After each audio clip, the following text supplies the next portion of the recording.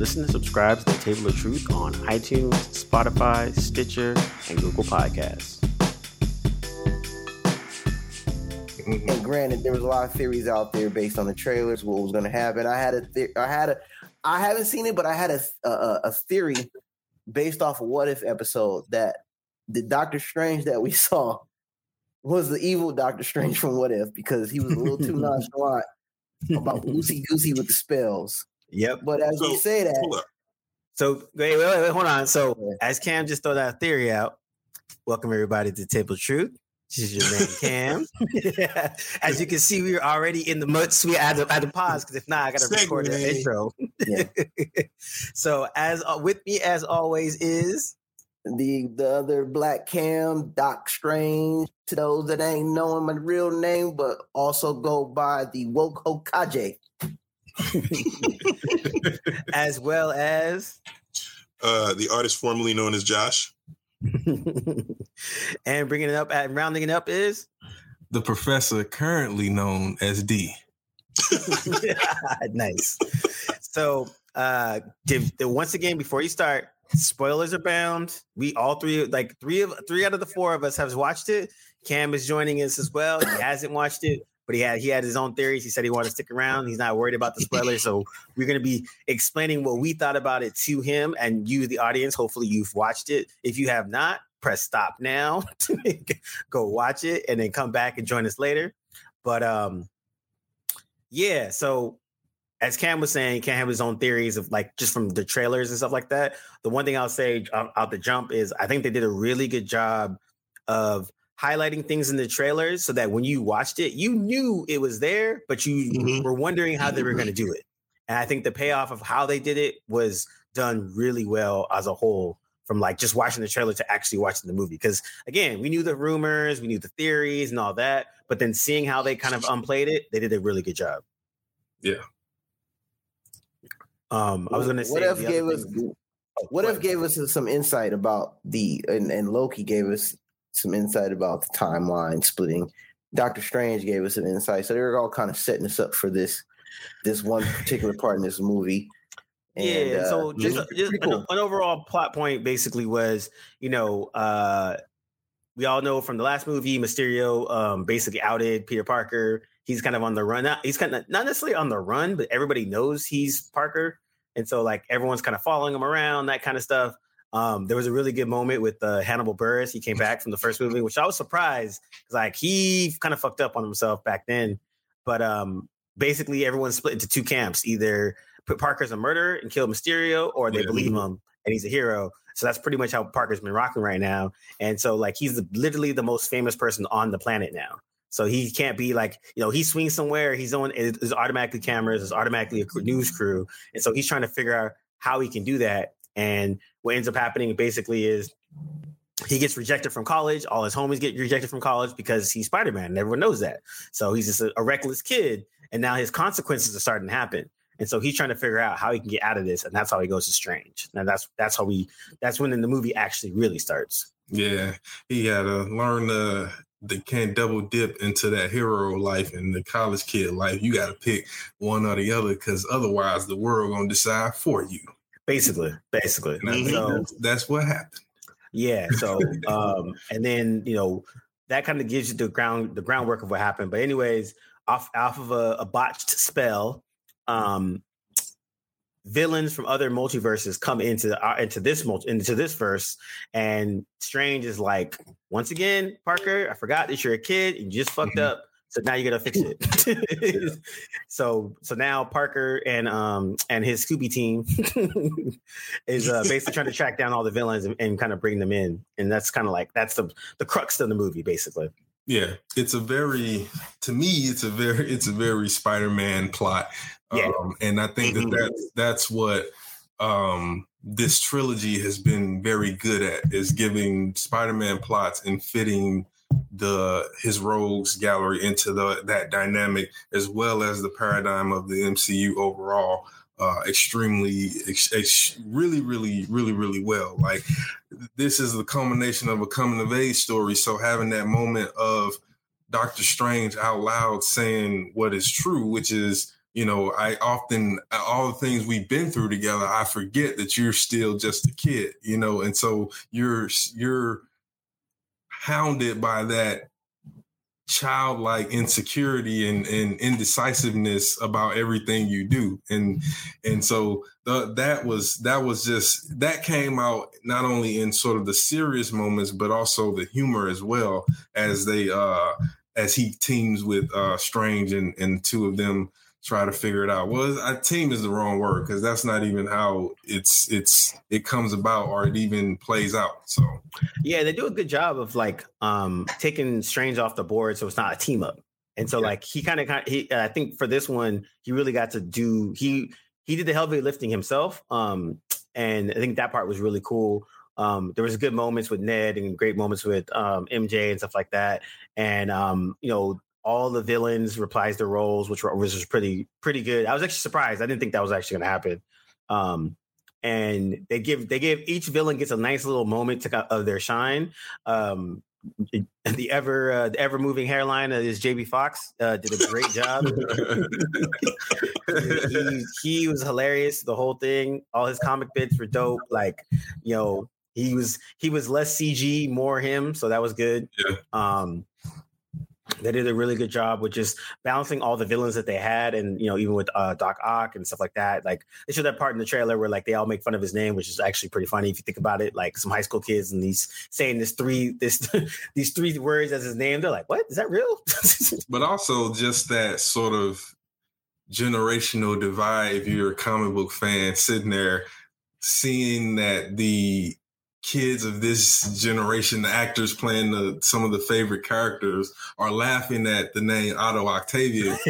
We all grew up thinking like, oh, that's the villain. That's super. Yep. That's Doc Ock. We never, some of us, I'm going to say never, some of us have probably said, oh, it's silly in the back of our minds. But again, he's always been Doc Ock. Yep. But for a new generation that's kind of like, that's the villain name. Like they grew up with these awesome, more cool villain names, and now all of a sudden you have Doc Ock. So yeah, that was a really good moment. Really good. Yeah, they did a good job. And then I like when the how the villains knew each other's backstory too. And so if they were from the same universe, they can go back and forth. But wait a minute, aren't you dead? So I thought you got captured. And they all kind of had those moments where like each of those villains in those universes know who each other are, and like kind of like a little bit of their backstory, or whatever. I mean, I think the thing that worked that worked really well is for a movie that's not usually an ensemble movie.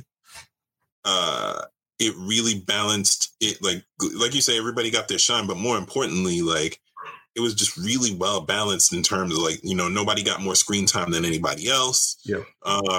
And it didn't feel crowded. As crowded as it was, it didn't feel crowded. Yeah. And nobody outshined the star. No. Holland. And I think that was partially giving all credit to him as a performer. He really did, I think, step up to show that while there were other Spider-Mans, I am Spider-Man. I am Peter Parker. And not just that, but just like the heavy hitters that are in this movie. Alfred Molina is not a slouch. Jamie Foxx is not a slouch. You know what I mean? Those guys could suck up all the air in a room, but and not in a conceited way. They're heavy hitters. They're stars. Oh, absolutely. He handled himself on that. I just meant in terms of the debate of who portrayed Peter Parker better, because that debate is strong because there were 3 Peter Parkers in almost the same generation, even though obviously Tobey Maguire is the oldest and probably from more of the Gen X, and Andrew Garfield is more of the millennial, whereas Tom Holland kind of leans more the Gen Z generation. It was interesting seeing that, and I think Tom Holland showed that he was more of the character than in his performance than they were. I think they were great, but I think Tom Holland, even in his acting, his emotion didn't feel as over the top as no, that's a good point. That's a good point. Maguire's did, and then as forced as Andrew Garfield's felt, because there were times where Andrew Garfield was very in Amazing Spider-Man. We're just going to talk about the Amazing Spider-Man. Was kind of turned up on the very sarcastic, Peter Parker version of Peter Parker, quick-witted. And then when he had to come to the emotional part, it just felt very, very forced and not natural.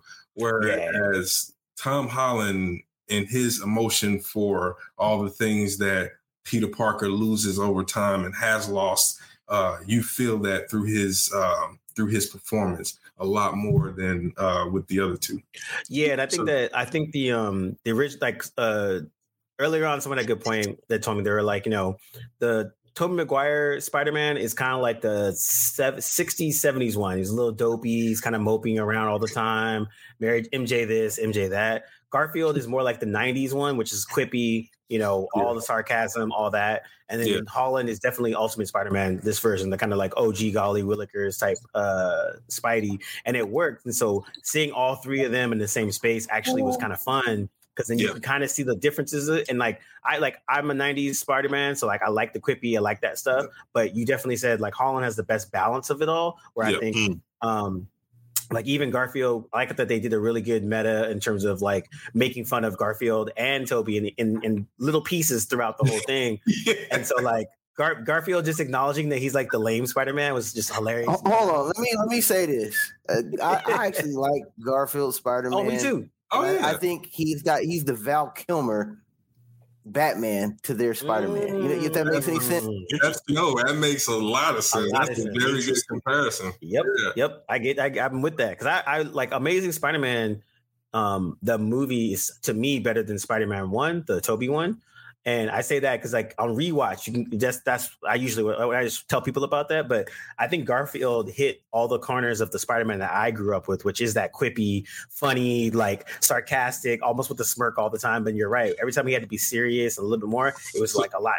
It was harder for him to kind of pull that in. Yeah. So I think Andrew Garfield nails Peter. Yeah.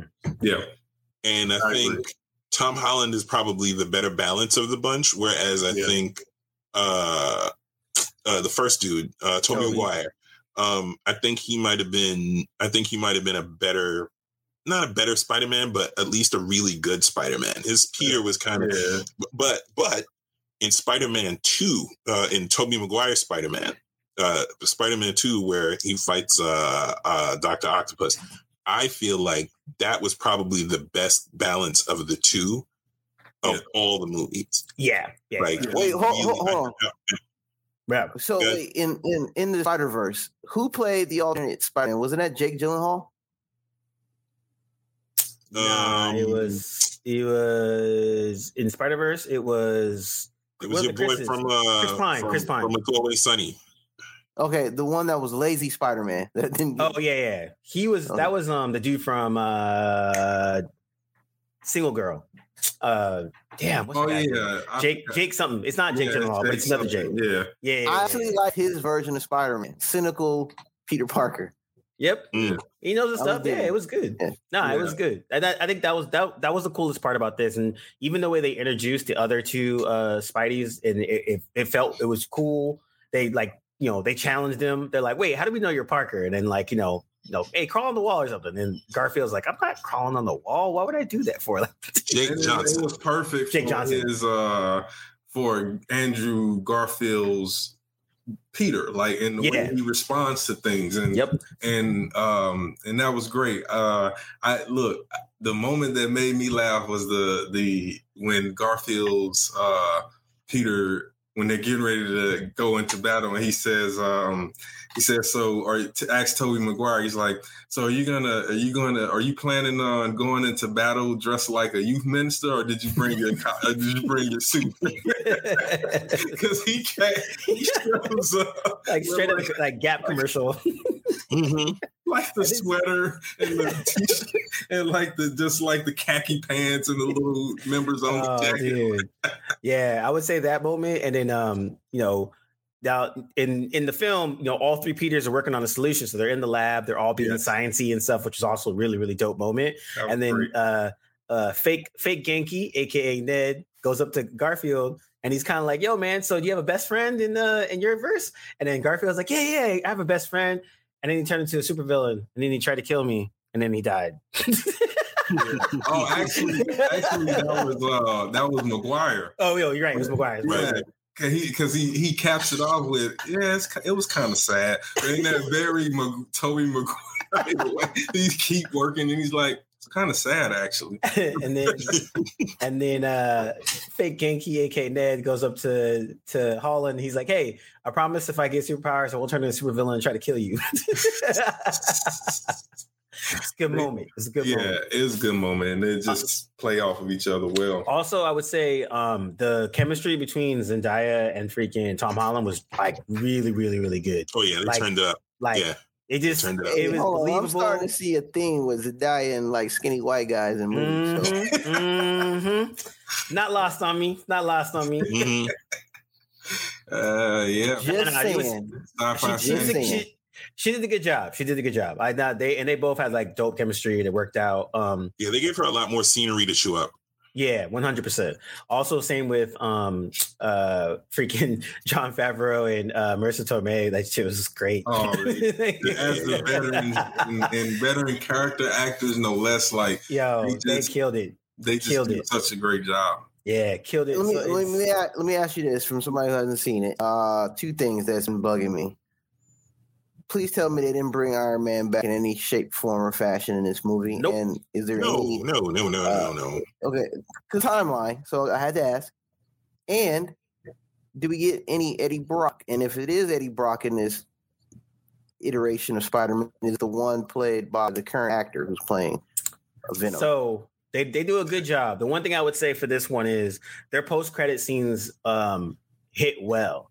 So so at the end of the movie, they get to a resolution, and essentially, so for people that read the comic books, this is basically One More Day, a storyline in the comics where basically in the comics, Aunt May dies, and then Parker goes to Mephisto and says, "Hey, I can't let her die," and he's like, "All right, I can help you, but then other things aren't going to happen. People are going to forget you. Like you're going to forget Mary Jane's not going to know you. People aren't going to know that you can still be Spider-Man. You're the only one that knows, but everyone else is going to forget." And that's pretty much the bulk of this story.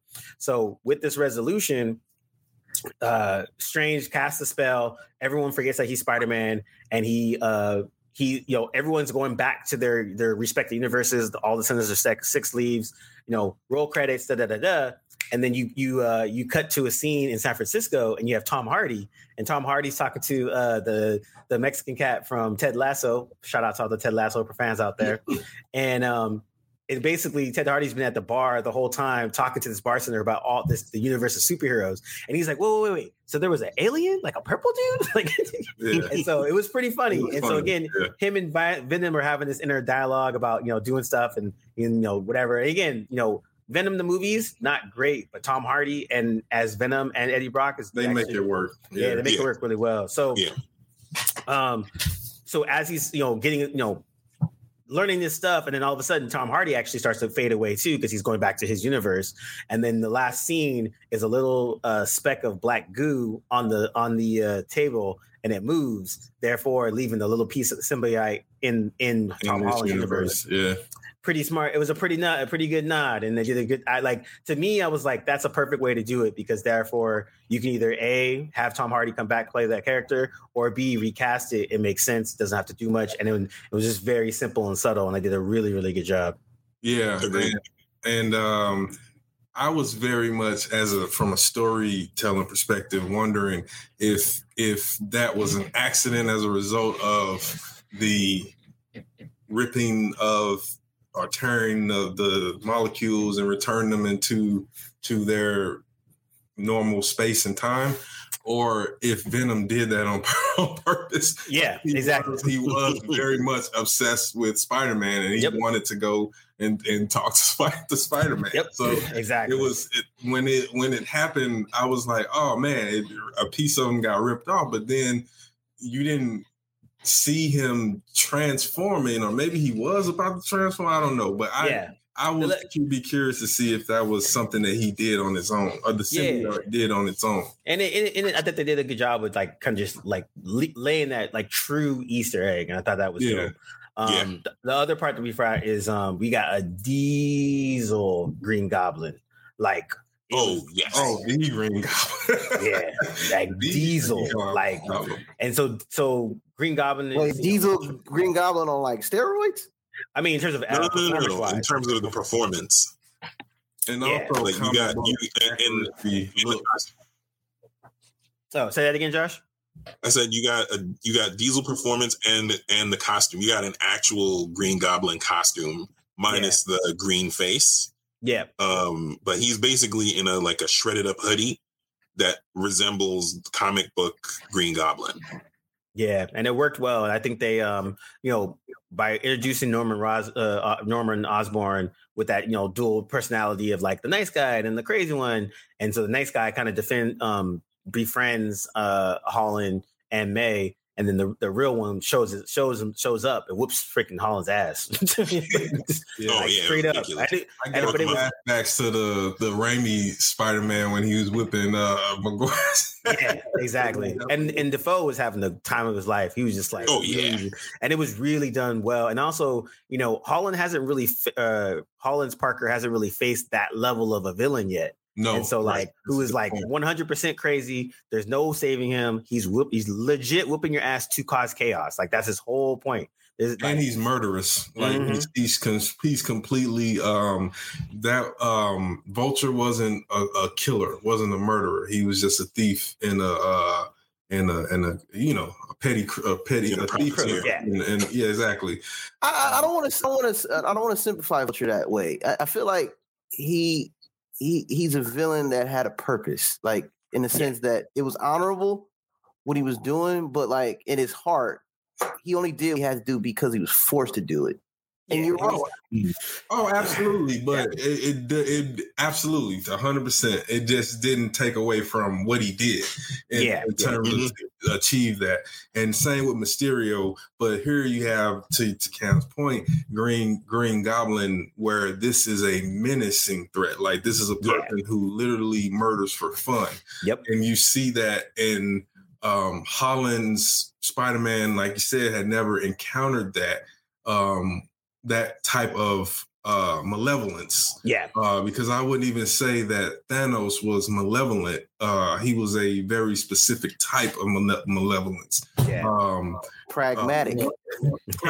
More capricious and callous than he was malevolent. And so in this one, so now you have Holland's Parker facing someone that legit is crazy and enjoys the fight, enjoys the menace, the destroying of things, the destruction. And Holland's kind of like, he's taken aback by it because before, everyone, I got to save everyone. I want to make sure everyone's good. Like they're bad, but they're not that bad. We can figure out a way to save them. And then Goblin's like, nah, man.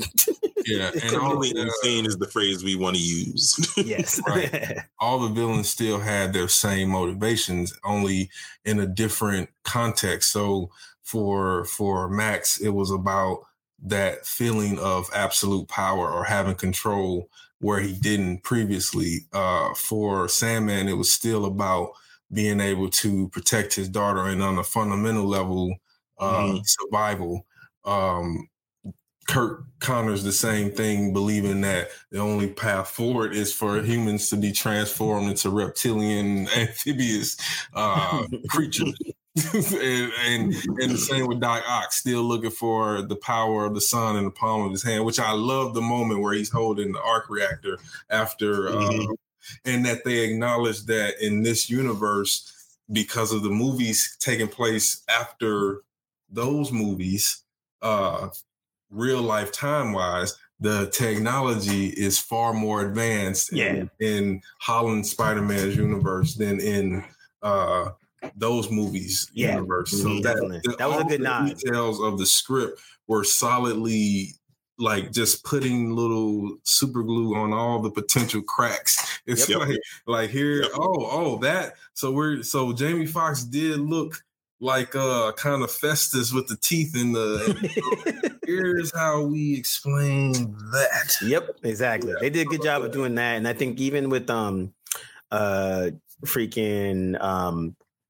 each Spider-Man too, where the part where Tobey Maguire shoots his webs out of his wrist, and everyone was like, "Yo, what?" That was great. They're like, "Wait, so." How does that even work? Like, do you make that in your body or what? Yeah, that was great. And so, and then also too, when, they're starting to see the differences between the Peters and how each of them have similar things where like someone lost, someone did some other stuff. And so I like that they try to keep that balance where it's like, yo, we're all Peter Parker, but we all have differences, but we still dealt with the same things. Yeah. Still dealt with loss, still trying to save everybody, still trying to be a better person. And I thought that organization was dope. Yeah, and because Holland's Peter was definitely about to cross that moral event. Oh man, yeah. Some dark about to go in. Yeah. He's like, man, he was being a real Queens kid on some, you dead in my aunt. You're going to have to go. You got to know. Like, nah, the rest of them, they could go back and do it. But Goblin?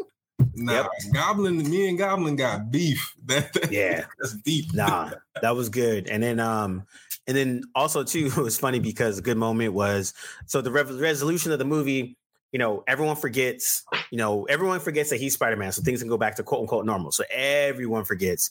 Doc Strange forgets, Happy forgets, all of them. So now Peter's literally on his own, no gadgets, just him, his powers, in a regular old suit. And it was cool because that was kind of a nod to kind of like the loser Parker that happens for a good chunk of years, where he's just kind of by himself, just figuring out, making his own web fluid. Like he has no team behind him. And like, the Holland's Parker has like Stark technology. He's had all these gadgets, and now he's back to just being square one. Yeah. And he goes to find MJ, where she's working at the same donut shop that she works at. And as he's talking to her, he almost wants to like, tell her everything. And this is who I am, blah, blah, blah, blah. And then I like the moment when he walks in and he sees her, and then fake Genki, aka Ned, comes in after him, and she waves to him. And I had to say, like, me and a couple people at the same moment were like, yo, if Ned starts making out with MJ, I would have been like, son. And I was like, but I realized me and everyone else, I thought that we're just wounded souls. That would have been a knife. I would have been like, oh. Yeah.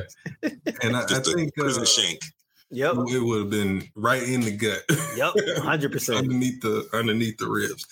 That moment was also real cool, and it just shows the sharpness in the writing of the screenplay, which I will say that screenplay to me was probably the best of all the Marvel films that I've seen, in terms of an overall script and favoring the writing over favoring the formulaic visual palette of Marvel. Yeah. But that moment was also cool because he was just about to do it again, and then she pulled her hair back and he saw the bandage, and then that's what stopped him from pursuing even trying to rebuild or reestablish that communication, because seeing that bandage, it reminded him of how he got there in the first place, which is trying to have it both ways, trying to be Spider-Man and trying to be a boyfriend, a best friend, and live a normal life. And so we're left with the very last few moments of him, walking away from that and then going, like Cam said, on his own apartment, on all these things, and then choosing to continue on as Spider-Man, but knowing that that's all he's going to be able to do as of now, because he has to strike. He's now found that balance. Yeah. Until he figure out how to add it. I think the beauty of it is they put him through it. You know what I mean? Like, oh yeah, of the Marvel movies that we've had thus far, removing Infinity War and Endgame off the board, because those are singular films. But in terms of like the standalones, I don't think there have been bigger stakes. I don't think there's been any bigger personal stakes in a Marvel film than this movie. And the reason why it works as well as it does is because you gave him stuff in the first two films and in Civil War. and you take it all away from him. Like he doesn't have any of it by the time you get to the end of this movie. Yeah. And that's the part that actually reinforces it, because there's a good moment where he's like really, really broken, and the other two Peters show up and they kind of just share the same thing. They're like, yo, I lost Uncle Ben. I lost Aunt May. These are the things that happen. And then like, I got revenge and it didn't help me. So we're trying to let you know, as a similar dude, what you thinking right now. I've been there, but don't do it. Let me add on this. In the whole Spider-Verse, in every incantation we've seen in the current Marvel universe of Spider-Man, the world's at balance when Peter Parker is unhappy or doesn't have a perfect world. When Peter wants it perfect, things never go right. But when Peter's unhappy, everything else is in balance. And it's been like that since the comics. In order for this to work, Peter cannot find the 100% resolution. So he has to be content with like, okay, no one's who I am, so I have to lose MJ, or I got to lose this, or I got to lose Aunt May. Because if these things don't happen, then the world as a whole, it's the selfish versus the greater good of humanity. Does Peter want to be happy, or does the world need to be saved? He's got to choose. And like you said, you can't be a halfway gangster. You can't be college kid and Spider-Man. You got to choose one. And so for his own emotional stability, he has to choose whether to be the hero that he needs to be, or preserve his own selfish reasoning and be like, I want my love of my life, but at the cost of all this. It's been that arc for every Spider-Man. Yep. Yeah. I mean, it's the central theme of Spider-Man has always been the line that we always get, which is with great power comes great responsibility. And so in every version, there's a sacrifice. There's something that he has to give up, or something that he loses in order to, like Cam put it perfectly, in order for his world to balance, he has to make those sacrifices in order for everything else to fall into place. Yeah. And I think that it's what you see is that only what makes that character special is that he's willing to do it. He was willing to, after he sees the bandage, walk out of MJ and Ned's life for good, knowing that even though it hurts him, but it's going to mean that they don't. Obviously, we're talking about a world where aliens fall from the sky. At any moment, whether Spider-Man there or not, MJ and Ned could get swept up and carried off into the nether world. So we're just going off the base ground level that he's like, at least if I'm not in their life, that minimizes that extraordinary threat of death or destruction for them. However he wants to make it make sense to himself. But they definitely, and I think what I've enjoyed mostly about this trilogy is that it's been and I keep saying trilogy because for me it felt like a whole trilogy. Like that film felt like the cap off of a beginning, middle, and end arc but also of a hero's journey, a coming of age journey that started in Civil War and carried over through Infinity War and Endgame, and then crescendo in Homecoming, Far, Far Away, and No Way Home. And that's why I think, to me, it's the best written story arc in the Marvel Cinematic Universe overall, that started with purpose and ended and fulfilled that purpose. Yeah, definitely. And they did a really good job of just like letting that character grow. Like you said, from Civil War, we was kind of just like, hey, what's going on, to having real stakes, to actually manning up and taking responsibility when certain things happen. And then also trying to figure things out with his friends and all that. The last thing I would say is the use of Doctor Strange in this was really, really good. Mm-hmm. And they did a good job of not making it a team up movie, but Strange was there. They took him off the board quickly, but the way they did it was good. The folding when they were back when they were in the mirror verse again, and it looked fresh. It didn't look like they just pulled it from the last movie, but they looked at interesting stuff on it. Yeah. There's a great bit where you see Wong, and then Wong is now the Sorcerer Supreme, And then Holland's like, wait, I thought you're the Sorcerer Supreme. He's like, well, there's a technicality because I was gone for 5 years. So they have to have another one. So Wong was the one that's to get to just do it. So I thought that was dope. And even wait, did you just confirm there's the Doctor Strange and this one is the evil Doctor Strange? No. I'll get to that part. But because the Doctor Strange was a part of the blip, Wong became the Sorcerer Supreme for the 5 years that he was gone. And so technically, Wong is still Sorcerer Supreme, which is hilarious. And then the reason why everything was all cold, which I thought was also good, was one of the portals they opened up is to Siberia, and then the whole cold came in. They couldn't close it. That's why there was all that snow, which I thought that was pretty funny. That was hilarious.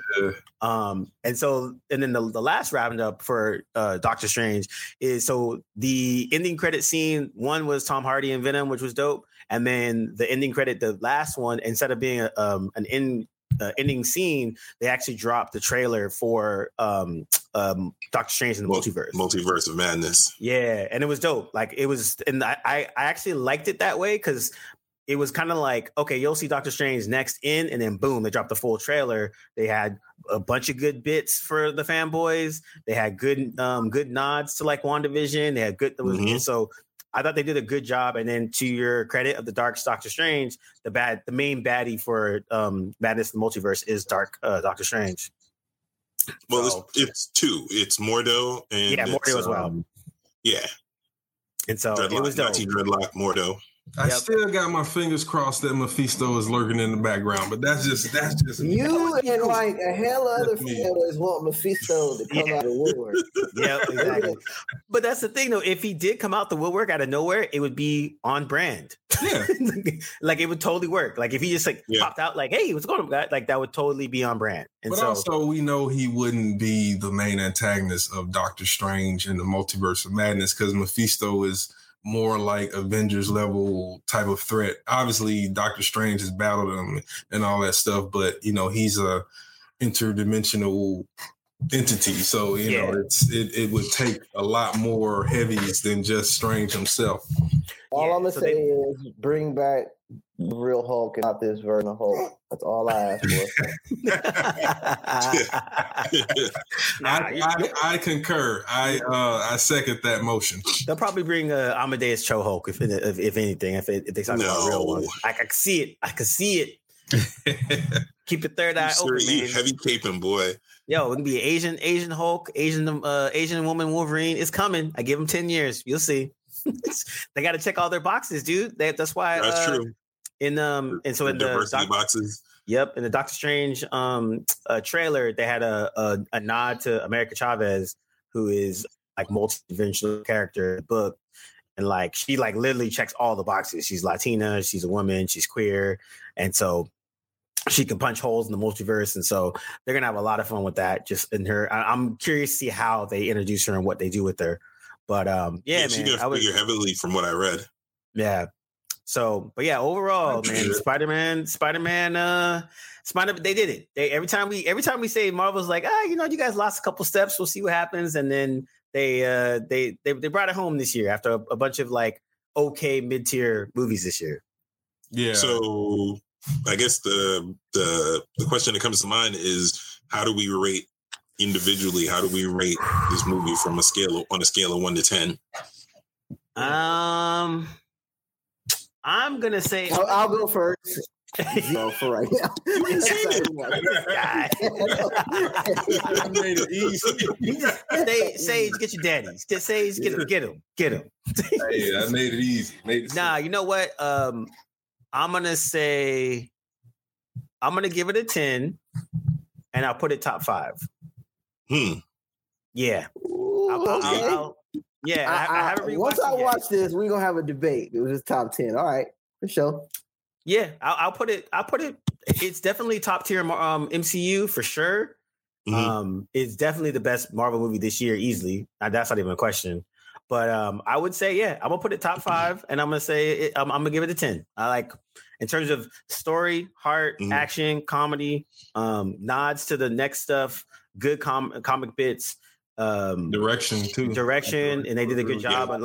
I think it could be a good contender as best trilogy of MCU. Like a good argument could be made for all over Captain America. Over Captain America. Yeah. I think you could. Yeah.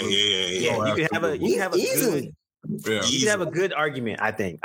I would say arguably. They are saying easily. The only because I think the second one isn't as good as the other two, the 1 and 3. But at the same time, First Avenger is not as good as Homecoming. I don't think. No, that's exactly what I was about. And this is better than Civil War, to be honest. But Winter Soldier is definitely better than Spider-Man second. So I can put Spider-Man above, and we all arguably agree that Captain America is the best trilogy so far. So I would say, Spider-Man would put is because I think Spider-Man beats it. That would be mine. Josh. For the same reasons, 10. Yep. I think it's stronger. So putting it up against the Captain America trilogy, it's definitely stronger. So Homecoming is definitely stronger than First Avenger. Far From Home is definitely, I wouldn't say it's on par. I wouldn't even begin to say that it's on par with Winter Soldier, but definitely No Way Home. I don't want to say it beats it beats Winter Soldier, because Winter Soldier is probably still my number one, but it's definitely tied at this point. It's tied, and nothing else for the individual movies, not counting Infinity War and Endgame. And Endgame. For the individual films, I would say it's at least on par with Winter Soldier in terms of quality, in terms of writing, in terms of directing, in terms of action, in terms of stakes. The characters, coming into the movie one way and leaving another. Then the main character is not the same from the beginning of the trilogy to the end of this to the end of it, from the beginning of this last movie to the end of it. The character is not the same person. 10, rock solid 10. Easily best written film of in the MCU era. D? Nope. D? Everything that everybody said. I think I give the film itself 9.5 out of 10, just because 10 out of 10. That just seems impossible to achieve for anything. He doesn't give out 10s. Not to these guys. Josh would have gave it a 15. Angelo does not give out 10s. I don't throw 10s out there, but if there's a movie in the MCU that I would give a 10, it would be No Way Home. That's why I would give it as close to the thing of the 10 that I would, which is a 9.5. I think I would go ahead and say that overall, from a narrative perspective, it's better than the Captain America trilogy. From an action-driven excitement, I don't know. They probably neck and neck with Captain America, slightly above the Spider-Man trilogy. But I agree with what everybody said, and that Homecoming is better than First Avenger. I think Winter Soldier is definitely better than Far From Home, and No Way Home is definitely better than Civil War.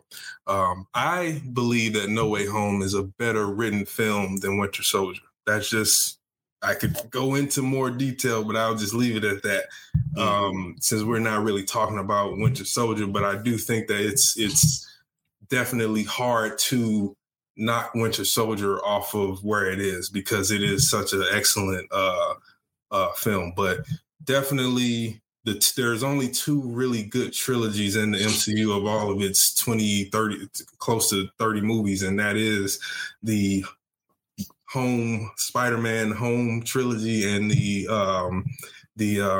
Captain America trilogy. And again, Spider-Man is a little better because the journey was a little more holistic. I think the journey was also a little bit more meaningful with bigger personal stakes than what it was with Steve Rogers' character. So that's my take. 9 out of 5 for the film itself, No Way Home. 10 out of 10 for the 3 movies that combine to make the trilogy. And it is definitely No Way Home to me is the best written Marvel film, period. And that trilogy is probably up there over all the other ones because it's the most complete. Yeah, that's dope, man. That's dope. Quick question before we cut. Okay, movies included in all Marvel since the Renaissance of Marvel come back. Oh, jeez. Top Marvel thing. I already know my answer. It's Loki. Loki's the best thing Marvel's done out of all this stuff. I love that.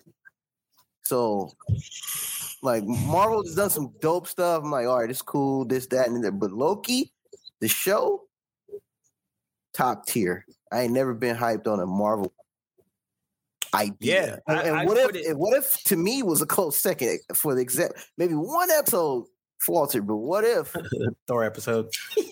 I liked it, but wait, are we talking Marvel in general? Marvel in general, and film in the Renaissance period. So Blade is the jump off, post Blade era.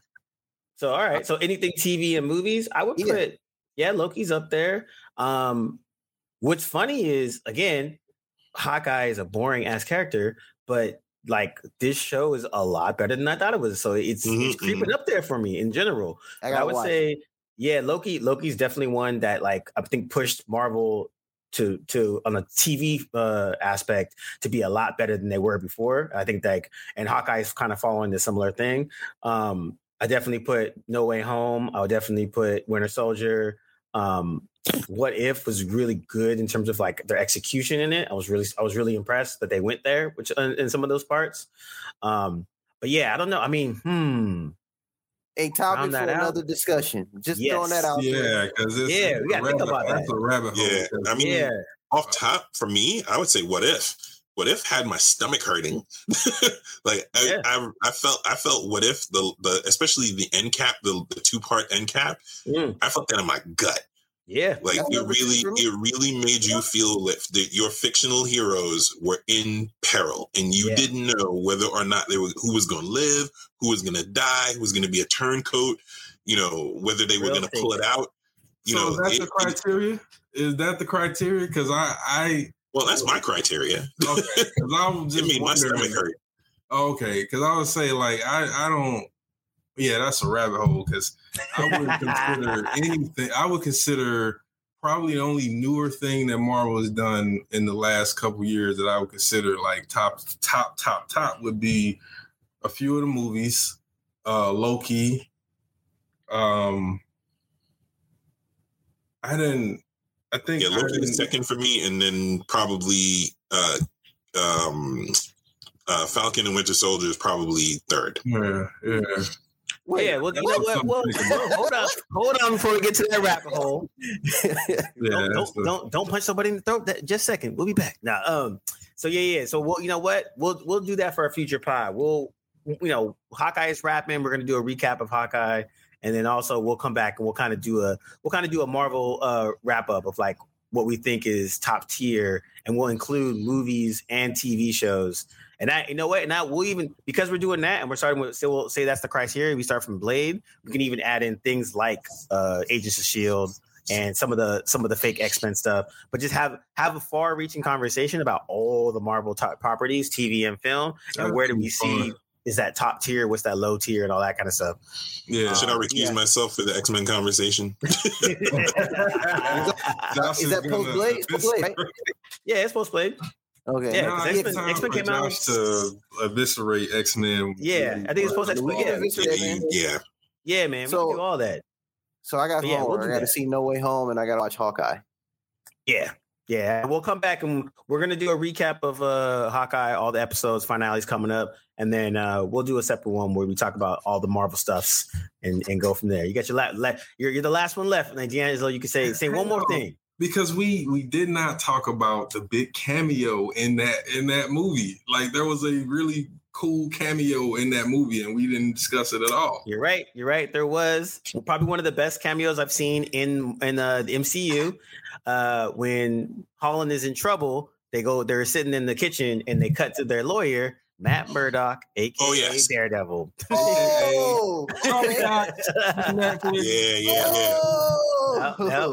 Yep. pretty much. And he displays a little Daredevil abilities very naturally. Yeah, it was dope. It was dope. That was a good. And his team was like 5 minutes, and they barely. And what's funny is there was so much that happened in that movie, you almost forget that he was in it, and it was really good. It's not like it was something that was just like a throwaway, and you're just like, oh, whatever. Charlie Cox popped up. Yep, whatever. Exactly. Nah, it was really, really good, perfectly placed, and caught you out there the whole bit. And it was just a really good piece in a movie that had a bunch of great pieces in it. Yeah. It was jam-packed. So this is why Charlie Cox was on my damn timeline the whole day. Yeah. Yeah. Oh, yeah. I was wondering why he was popping up. He's back, or at least for that moment. He was back. And it made sense too, because that's kind of the case that he would take as Matt Murdock. Like, please bring back Punisher. Please bring back Punisher. And so, well, again, those are those things where it's like, someone like we'll talk about this with Hawkeye, but what I liked about Hawkeye is that ground level that Punisher and Daredevil brought, like less suit and capes, less aliens, and all these powers, but just regular old people trying to do regular old things and be good. And so bring back the hallway fight scene again. Yeah, Charlie Cox showed up, and it was good because he was there as Matt Murdock, just being himself, and then a rock comes through the window, and Matt Murdock, again blind, catches it behind his back, and then and they're just like, what did you say? He catches it, and Peter also, his reflexes being on par with Daredevil's. They both put their hands up right to catch it. They both touch it, right? Yep. Yeah. They both put their hand up to catch it, but Daredevil catches it. I mean, Charlie Cox catches it first, which is hilarious. He's like, what are you again? He's like, oh, I'm just a good lawyer. I'm just a good lawyer. I like that. It sets up, showing how Feige is going to try to introduce the former Netflix people possibly into you. So that was, to me, really, really good, because it doesn't need a lot of pomp and circumstances. Nope. And the moral of the story is actors are liars, because Andrew Garfield was hard body. I am not in No Way Home. No, stop asking me stupid questions. No, I'm not in it. Just all kind of attitude, and he is very much in this thing. Charlie Cox, same deal, was like, yo, listen, I don't want to jeopardize the bag. They might have me come in later, but I am not in No Way Home. Y'all need to stop asking me, because my answer is not going to change. I wasn't in it. I was never on set. Like, he went into this whole elaborate thing. You know what? I actually appreciate that, because in the age of social media and rumors and everything else, Marvel still can kind of keep things under wraps. And that is true, but they're also liars. Yes. But also, and you know what? I like it because I'm like, dude, sometimes you can wait till the movie comes out. Yep, you can always wait until the freaking movie comes out. Exactly. So I think that you can absolutely wait. And so I'm glad that in the age of social media and the internet, we can still have some type of specials and some type of liars. Surprise. They are liars. All of them. But also. But so man, that's our recap of Spidey. We all loved it. Cam gave it a 0, but he hasn't watched it yet, so